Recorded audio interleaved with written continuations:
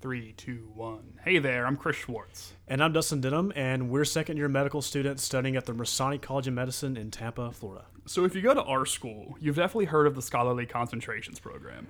While in this program, our school, will give you money to do research, but it's got to be something innovative, an endeavor of the scholarly sort. Yeah, so to get funded, you need to pitch a well-thought-out idea. Traditionally, you've got students like Dustin who pitch projects with titles like Pseudomonas aeruginosa bacteremia in neutropenic patients with hematologic malignancies. Who could say no to a title like that? So much science. And then you've got projects like this one, the one you're listening to right now. When I initially pitched the idea for a podcast, Bobby Collins asked, what is the need for something like this? What I'm about to read is my emailed response to that question, which I think gets down to the core of what this project is all about.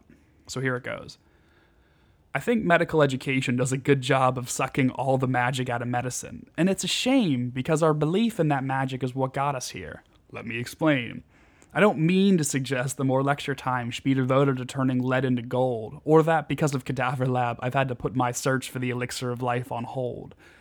What I mean is that most of us are here because we're enraptured by the possibilities of life. Some may never put it that way, but at the very least, they have a deep-seated curiosity about the inner workings of nature.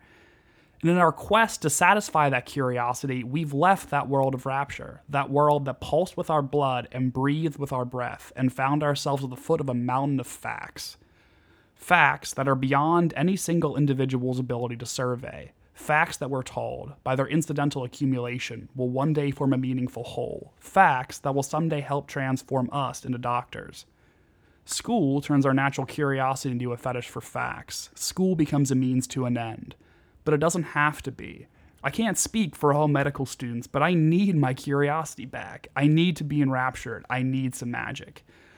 I think all students who aspire to be in the healthcare field need to be reminded of what they're working towards. They need to be reminded by the people who came before them with their stories of triumph and struggle. They need to be reminded of the wonder these mountains of facts used to inspire with a storied exploration of how this knowledge came to be. They need to be reminded that these stories, these facts, all serve to bring one need into focus, the need to care for people, and that is the most important need of all.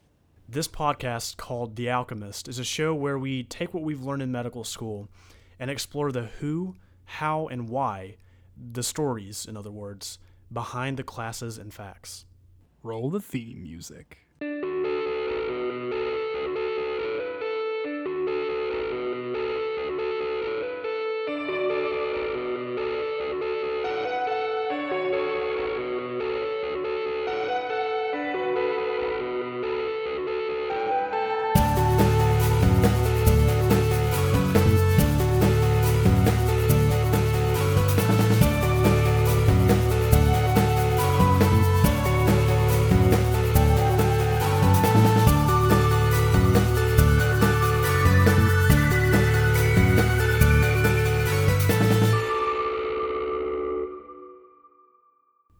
There's no more universal medical student experience than anatomy lab.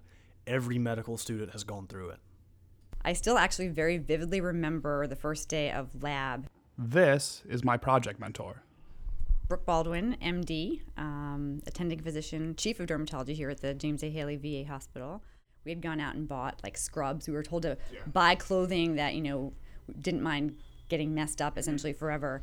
So we all went out and bought scrubs, and we had these white coats, and we had this kind of pseudo-doctor appearance to us. If anyone, yes, we totally looked the part. If anyone had seen us standing around in a group, they would have said, hey, there's a bunch of doctors over there. So we felt pretty spiffy.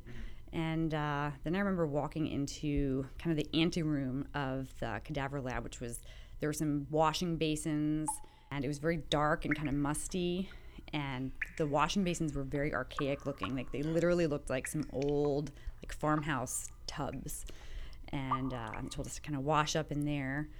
And then we opened the door to the anatomy lab proper. And there was a very bright fluorescent type lighting. Again, kind of cold. It had smelled weird. Kind of a medicinal. Get like this like strange septic. Yes, like medicinal, but not quite Yeah. hospital sterile smell. The bodies were on these metal tables in bags. that were zipped shut at the time. And we all kind of awkwardly gathered around our assigned table. And we didn't know each other very well as students either, so we were still in the getting to know you phase of our classmates. And now we've got this new person that we're getting to know. But I still remember unzipping the bag, and it was a huge zipper, so it was really loud, and you just heard these zippers all going throughout the room. We kind of peeled it back like a cocoon, and there was our person, our body. Every medical student goes through that experience, and when it happens, you can't help but ask, who is this person? How does this person, this body, get here? What am I doing here? Who dies so we can learn how to help others live? What makes a stranger make his or her final act one that's simultaneously anonymous yet intimate, grand yet small? Donating your body to science sounds like the noble end any good son of the Enlightenment would wish for a sloughed-off mortal coil. But the people stiff on the steel before us aren't Voltaire or Jefferson. They're not even people anymore. They're the property of science. They're tissue that's become a ward of the state. In death, they've decided to become stairs on which we climb upwards towards knowledge. Coming up, a woman nicknamed Shotgun tries to fulfill a dying wish. And we explore the black box that is the anatomical board. Stay with us.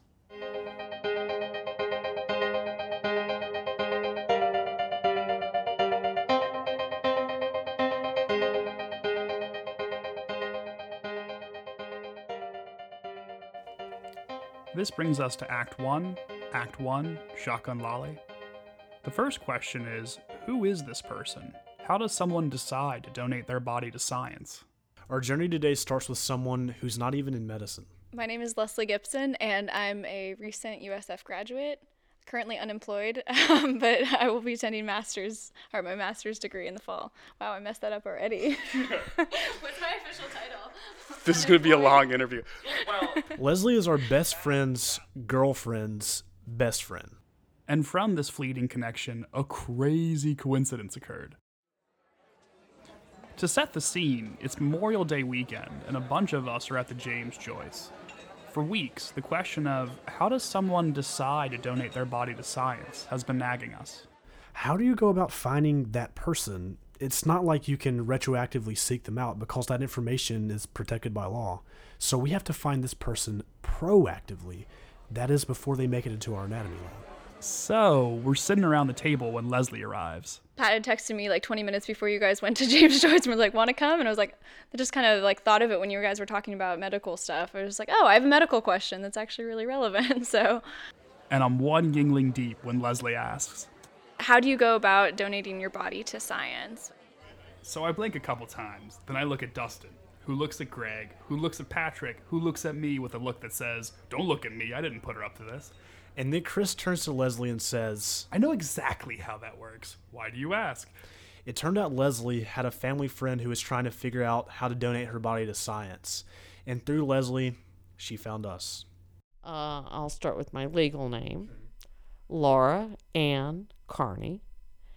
And I've decided that Lolly Carney, my nickname, would like to donate her body to science. In anatomy lab, you'll notice that each dissection table has a laminated slip of paper that gives you basic identifying information on the donor. You know, sex, age, occupation, and what they died from. The bare minimum, the absolute basics. What they don't give you is their story. This is Lolly's. Would you prefer to be called Mrs. Carney or Lolly? Laura or Lolly. Okay. Either one is fine. Lolly was born and raised in South Tampa, and from an early age established herself as one of the area's top baseball players. The first year, there were only two of us from Tampa Bay. Dorley and myself were the only two. We won the World Series that year.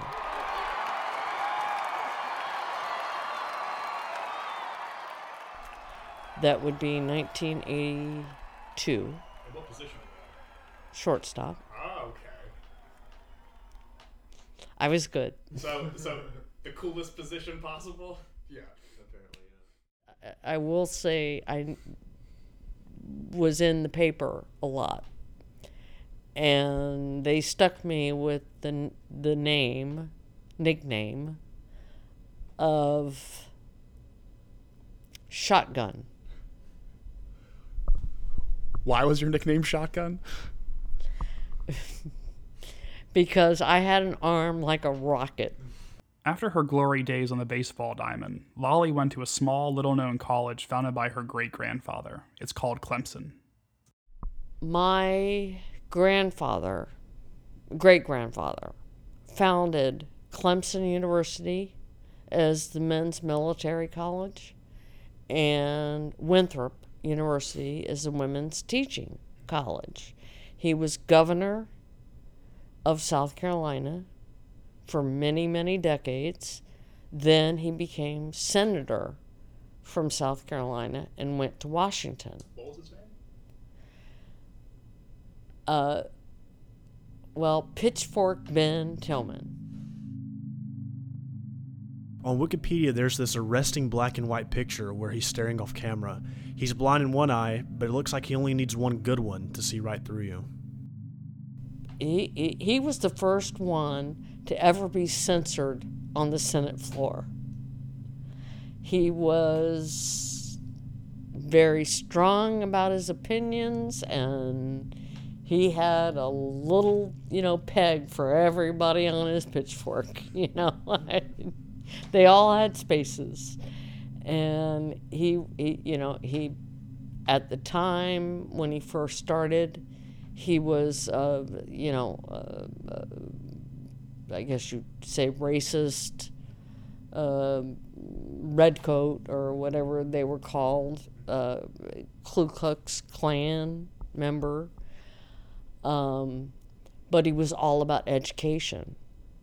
And he could not stand that the people in South Carolina would sign their name with an X because they couldn't read or write.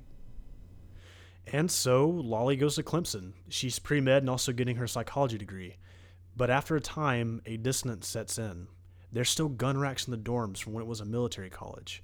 There's still separate bathrooms for blacks and whites. Mixed race couples get hollered at in the street. And pretty soon, it comes to a head. I was working with a social worker at the time because I was pre-med and I was also psychology. And I couldn't believe what was going on just a mile down the road. This granddaughter had been abused by the grandfather for years. And, they lived in this trailer here, and the parents lived in this trailer here. It was all backwards. So they didn't bring up something they didn't think was wrong. They didn't know any different. This had been going on since they were born. They didn't know to say no.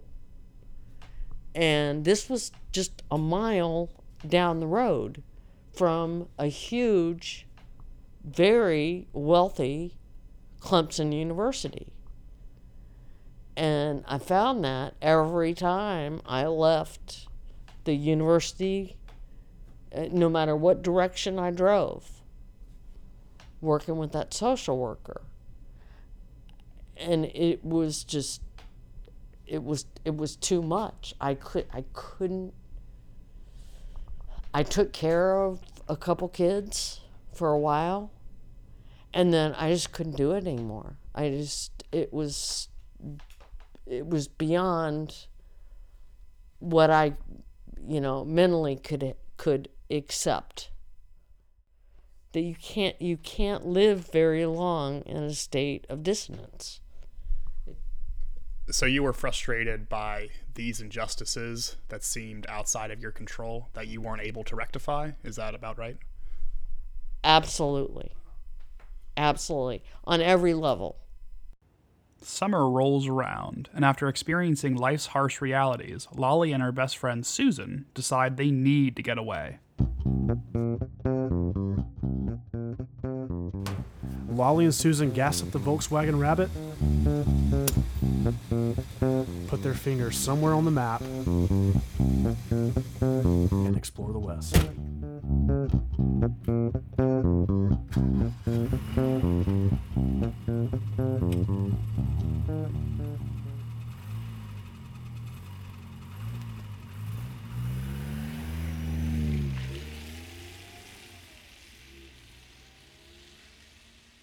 We actually ran out of money in the Grand Tetons and stopped and got a job at a restaurant that was just a night restaurant. So we had our days free. We'd go on the Snake River fishing or whitewater rafting. And, you know, I look back now and I think, you know, there aren't too many people that have ever done that. And we used to do it on a daily basis. The Intrepid Travelers visit Yosemite, Half Moon, Yellowstone, venture up into Canada, and return to Clemson by summer's end. After Lolly graduates college, she moves out to California to pursue a career in medicine. I've worked for years in medicine, running residency programs and fellowships in internal medicine and pathology. I made my way up very high in healthcare administration. I worked for a biomedical genetic research lab. I worked at UC San Francisco. I worked at California Pacific Medical Center, and I ran those residency and fellowship programs on top of I created a whole database to make it all electronic. So-and-so at the VA could see exactly what so-and-so at San Francisco General could see. So there was no paper pushing. For the University of California at San Francisco, Lolly creates a 10-point Likert scale for grading prospective medical residents. And for Lolly, UC San Fran gives her veto power over all applicants. And I had that veto right because we didn't, you know, it's hard enough to be a resident, and it's hard enough to be one at UC San Francisco. But the biggest deal is you got to be a team. You got to be able to work together. And if you're not a team, thumbs down. Go somewhere else, because we can't afford non-team players. The only way every one of you survive is if you're part of the team. To Lolly, TEAM was an acronym that stood for Together Everyone Achieves More. And it was that attitude that led to one of the proudest moments of her life. When I left California Pacific, one of the graduations before I left, they gave me an exact copy of their certificate that says I'm a doctorate of medicine and I've completed my residency. And it's honorary, but same signatures from the chair and, etc. And that was so beautiful. They honored me for being there for them through hell and high water. Unfortunately, later in Lolly's life, she felt that both her doctors and Florida's body donor program weren't on her TEAM. Lolly was diagnosed with bipolar disorder and clinical depression in her early 20s, and while in California sought treatment. She went through a bout of electroconvulsive therapy and eventually settled on 3 decades of oral medication. Now, they seem to want to put me in a category of, well, she must drink. No. I'm paying the piper. You can't take this poison that I've been taking for 20 some odd years, or 30 years now, and it all goes through the liver. So the liver has taken a beating. I didn't expect to live to be 80. I also didn't expect my primary care doctor would not get it when I came in with my feet swollen the size of my stomach. I'm literally, my knees where I couldn't bend them, they were so swollen. The fluid buildup, my stomach out to here, where I had to go in and get a paracentesis, which was incredibly painful. And it took me going to the hospital myself and having another doctor diagnose me. But that's not until I've got permanent neuropathy in this leg. Those nerves aren't going to come back. The fluid's still building. I'm very unstable. I have to be very careful about holding on. I think some of this could have been prevented had she known more, but she didn't know. We should say that it was around this time when Lolly developed cancer which metastasized. Her latest diagnosis brings us to our original question. Why have you decided to donate your body to science? Like, what has factored into that decision? Because I've dedicated my life to science, both in psychology and medicine, in ways helped trained the best of the best doctors that are out there. And I want my body to mean something when I die, to serve some purpose, other than just being buried 6 feet under in the dirt. I want my body to be a teaching tool for students, for residents, for fellows, for doctors. And again, there's nothing like having the real thing in your hand. There's no simulation that can match it. That's what I'm hoping, is it will make better primary care doctors. It will make better, GI doctors. It will make better neurologists. Since efficiency was such a large part of Lolly's career, we decided to ask her what she thought of the body donation process in the state of Florida. That brings me to the topic of donating my body. I know if I can, I didn't realize it was going to be as difficult as it is and cost as much as it's going to cost up front.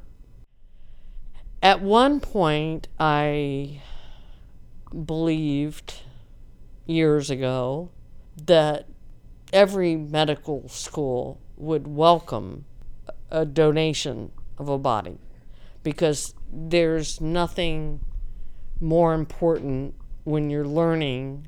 It's like anatomy. When I was learning anatomy, I needed to see the knee and the ligaments and, or looking at the brain.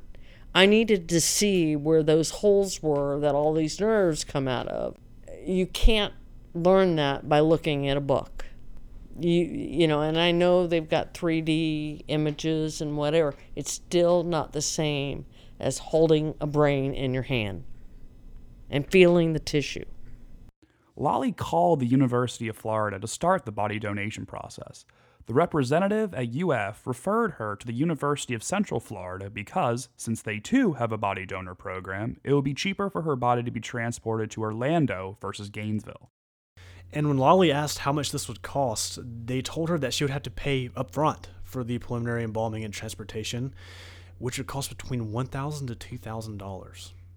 That blew me away, because I can just go get cremated for $800, So that having to pay that upfront cost is huge. My mother's retired and living on her Social Security, I'm living on disability. We don't have spare money. Lolly was also struck by the lack of coordination between the anatomical board, the funeral homes, and the donor. They told me they would send me addresses of some funeral homes that they thought were within reason, and I've not heard back, and it's been a week. So I'm like, what's going on? You sent me your information, but you didn't send me information on any funeral homes you knew in Tampa that were reasonable. So am I supposed to go through the whole phone book and spend hours pricing the whole special embalming and transportation and figure out who's the cheapest? Excuse me, I got better things to do than that. I'm dying. And it's very frustrating to know that the system is working where you pay up front, whether you have it or not, or you can't donate your body.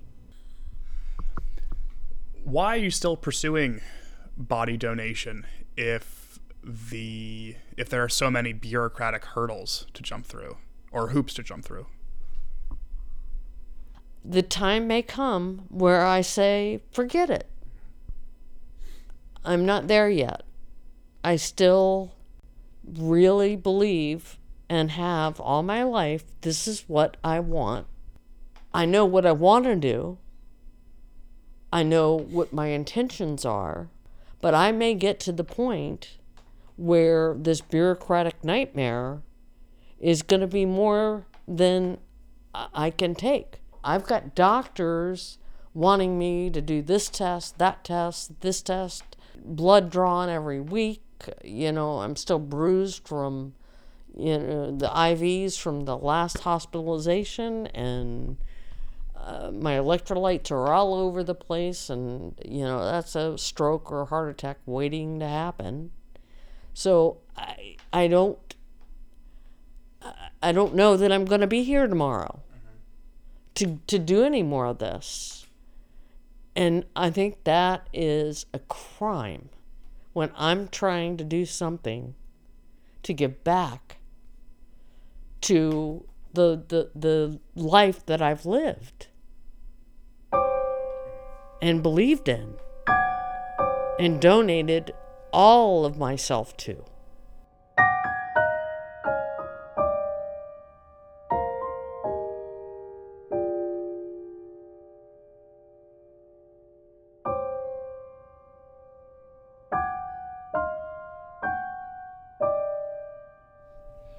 I wanted to ask you if you could somehow, if you could say anything to the medical students, the incoming first-year medical students that would be, in a few years down the road or whatever, be working on your body, on your donation, what words would you have to say to them about what you think they should take away from the experience? Very good question. I think what I would have to say is thank you to both of you for doing this kind of research. Fortunately, Leslie knew me through her mom and, got in touch. That probably, that could have never happened. What I would like them to take away is a sense of how curious the body is. Be very meticulous. Don't overlook anything. Don't overlook an eyelid. Don't overlook an ear.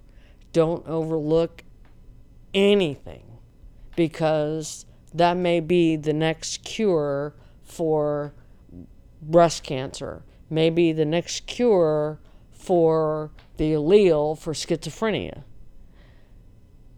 Don't take any part of the human body for granted. I don't care if it's your nasal cavity, You know, there are plenty of people out there that suffer from migraine, sinus headaches that would love some relief, or neuropathy that would love some relief. So don't take any piece of tissue, any part of the human body for granted. I really only glanced at those laminated slips of paper on the dissecting tables. It's crazy that you can relegate someone's life to 4 pieces of information. Yeah, each of those people is more than the sum of that slip. They were people with lives as rich as lollies, and their last act was to help us become the best doctor we could possibly be.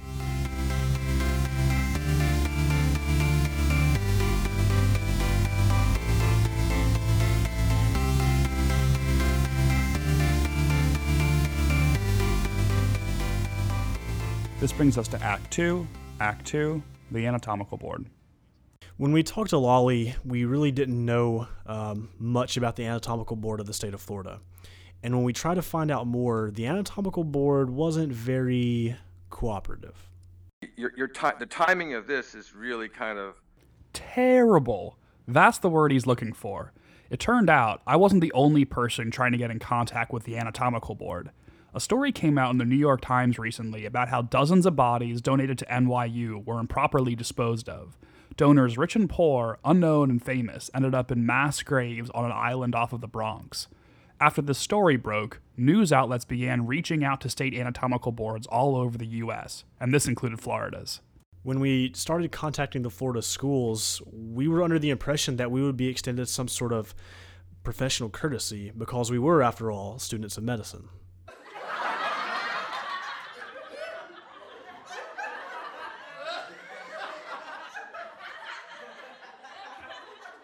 Yeah, that wasn't true. Turns out they'll only talk to journalists. So, we got in touch with UF's Media and Relations Department, and that's what we became. my name is Dr. William Dunn. My position is a professor, Department of Anatomy and Cell Biology in the College of Medicine. I am also the executive director of the Anatomical Board here at the University of Florida. The Anatomical Board, we're really a state organization. Okay, we're basically controlled by the state, although we are basically housed in universities. Our responsibility is basically to receive, prepare, store, and then distribute body donations, the human cadavers. All right, so let's walk through this process. How do they receive cadavers? Okay, so in the state of Florida, there are 3 institutions that receive donated bodies: University of Miami, University of Central Florida, and University of Florida. Basically, there's 2 ways of donating a body to the Anatomical Board. First way, you can pre-register as a body donor, sort of like registering as an organ donor, or the next of kin can donate the body of a family member after death. Next step, the donor signs a dedication form committing their body to anatomical study. Once the individual donor dies, the next of kin basically chooses the funeral director, chooses the mortuary. Okay, whoa, wait. Why is a funeral director even involved? Why does the body go straight to an anatomical preservation facility? That's an excellent question, Dust, and that's the source of Lolly's frustration, too. There is going to be a time where I'm going to say, I'm not going to go through the phone book and call all these funeral homes to have them tell me $3,000, $4,000, $2,000, $6,000. That should be their job. I agree. And the states I looked into, like New York, Colorado, California, and Massachusetts, don't do this. But in Florida, donated bodies are pre-embalmed, and the reason given... Now, all the information that I'm talking about that we get from the medical examiner as well as the funeral home. Information such as body statistics, declaration of consent forms, ASH requests, death certificate, burial transmit permit with cremation authorization. May take about a week to get this information from them because it's a lot of paperwork. So they will also pre-embalm the individuals, and they will pre-embalm the individuals day one. As soon as they accept the individual, they will pre-embalm that individual, which is good for us, because it's not good to have this individual, if we're going to use it for medical education, to be sitting around decaying for a week without him being embalmed. So the pre-embalming actually makes it better for us and easier for us. Okay. So we still haven't gotten to the receive part. So the funeral homes embalm, and then the anatomical board embalms. Is there really a difference between the two? The short answer is not really. My name is Dana Luthas, and I'm the laboratory manager here for the anatomical board. And like I said, I'm also a licensed funeral director in the state of Florida. Mortuaries will inject 3 gallons of formaldehyde arterially, while the anatomical board will inject a stronger 3-gallon solution containing phenol, ethyl alcohol, and formaldehyde, which better preserves the cadaver for long-term use.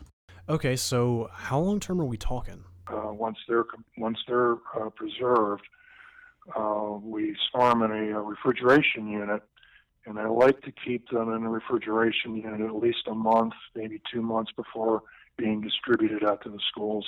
Whenever you're in cadaver lab, as a student, you notice certain cadavers have taken to the preservation process better. I was wondering as to why that is. There's a lot of reasons, or there's several, let's put it that way. There's a lot of reasons. Cause of death, types of medications they were on, treatment in the hospital, length of time between death and funeral home embalming. I see 2 reasons there. This is our anatomy professor. My name is Orhan Arslan. I'm an associate professor in the Department of Pathology and Cell Biology, and I teach mainly anatomy. One is primarily the presence of vascular disease, peripheral vascular disease, that sort of reduces the amount of fixative distribution in the body in different parts of the organ, or the period that's supposed to be post-fixation, how long is the donor body left. Okay, that makes sense. So we received it, now we've stored it. Are there any cadavers that the anatomical board simply won't accept? The funeral director has to basically confirm certain aspects of the cadaver that we do not accept. We do not accept cadavers that are contagious, that have either died from sepsis, hepatitis, AIDS, or MRSA.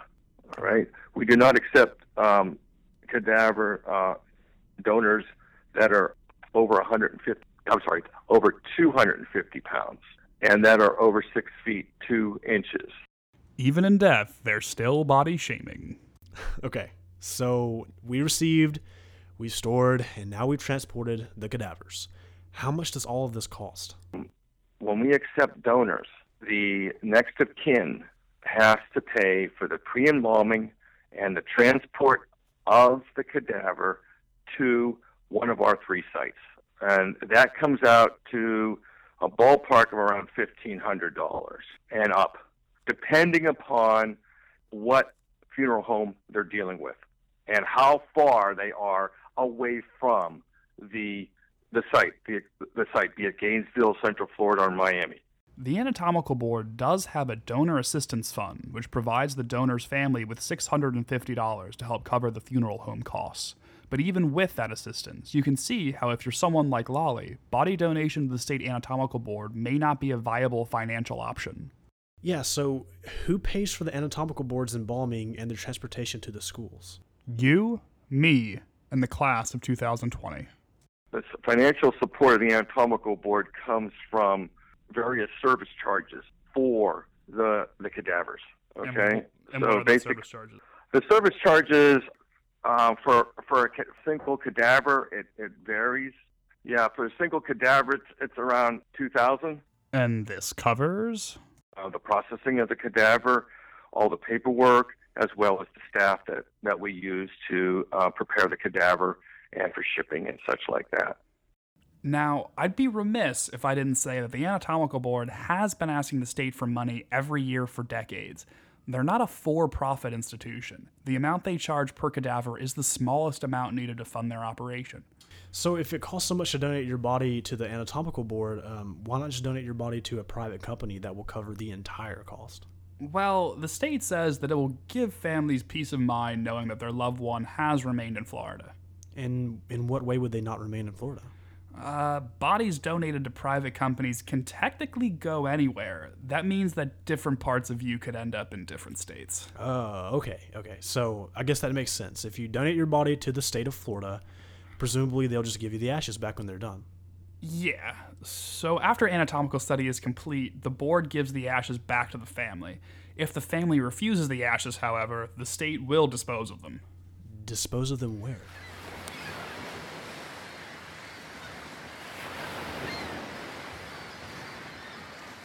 Over the Gulf of Mexico. Over the Gulf of Mexico? How do they do that? Dude, it's literally verbatim from the website. Okay. So And so the mind sort of goes wild with the possibilities. all right. So okay, it's a man. And presumably this man's name is Earl. His name is Earl. And he's definitely wearing overalls, no shirt. No shirt is casual Friday. Okay, he rises early. He's an early riser. He gets those overalls on, and okay, so now he's got to do the deed. Right? And there's three ways he could possibly do it. The first way, he's just got a bag. He's walking up to the coastline. He just wades into the surf. He just wades out there with this damp bag, and with full of ashes. Hopefully there aren't children swimming close by. Hopefully not. The second way, he fires up that old prop plane. Ooh. And Fancy. Flies over the Gulf with just a Folgers can of ashes that he just bangs on the side. Just out the window. Yeah, he's got to bang on the side to get the last few out. Yeah. At the bottom they get caked in there. What is the third way? So I presumably just like a flat bottom boat, from a dock in his backyard out behind the double wide, and just like flat bottom aluminum boat, 2 horsepower engine, put out.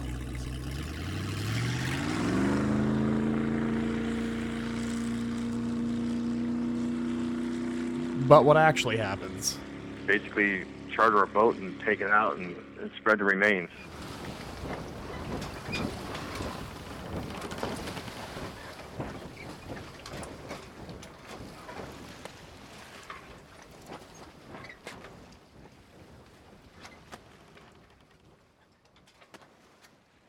This concludes part 1 of the CadaverCast. Please join us for part 2, where we'll hear physicians and students reflect on their anatomy lab experiences. Schwartz and Denham out.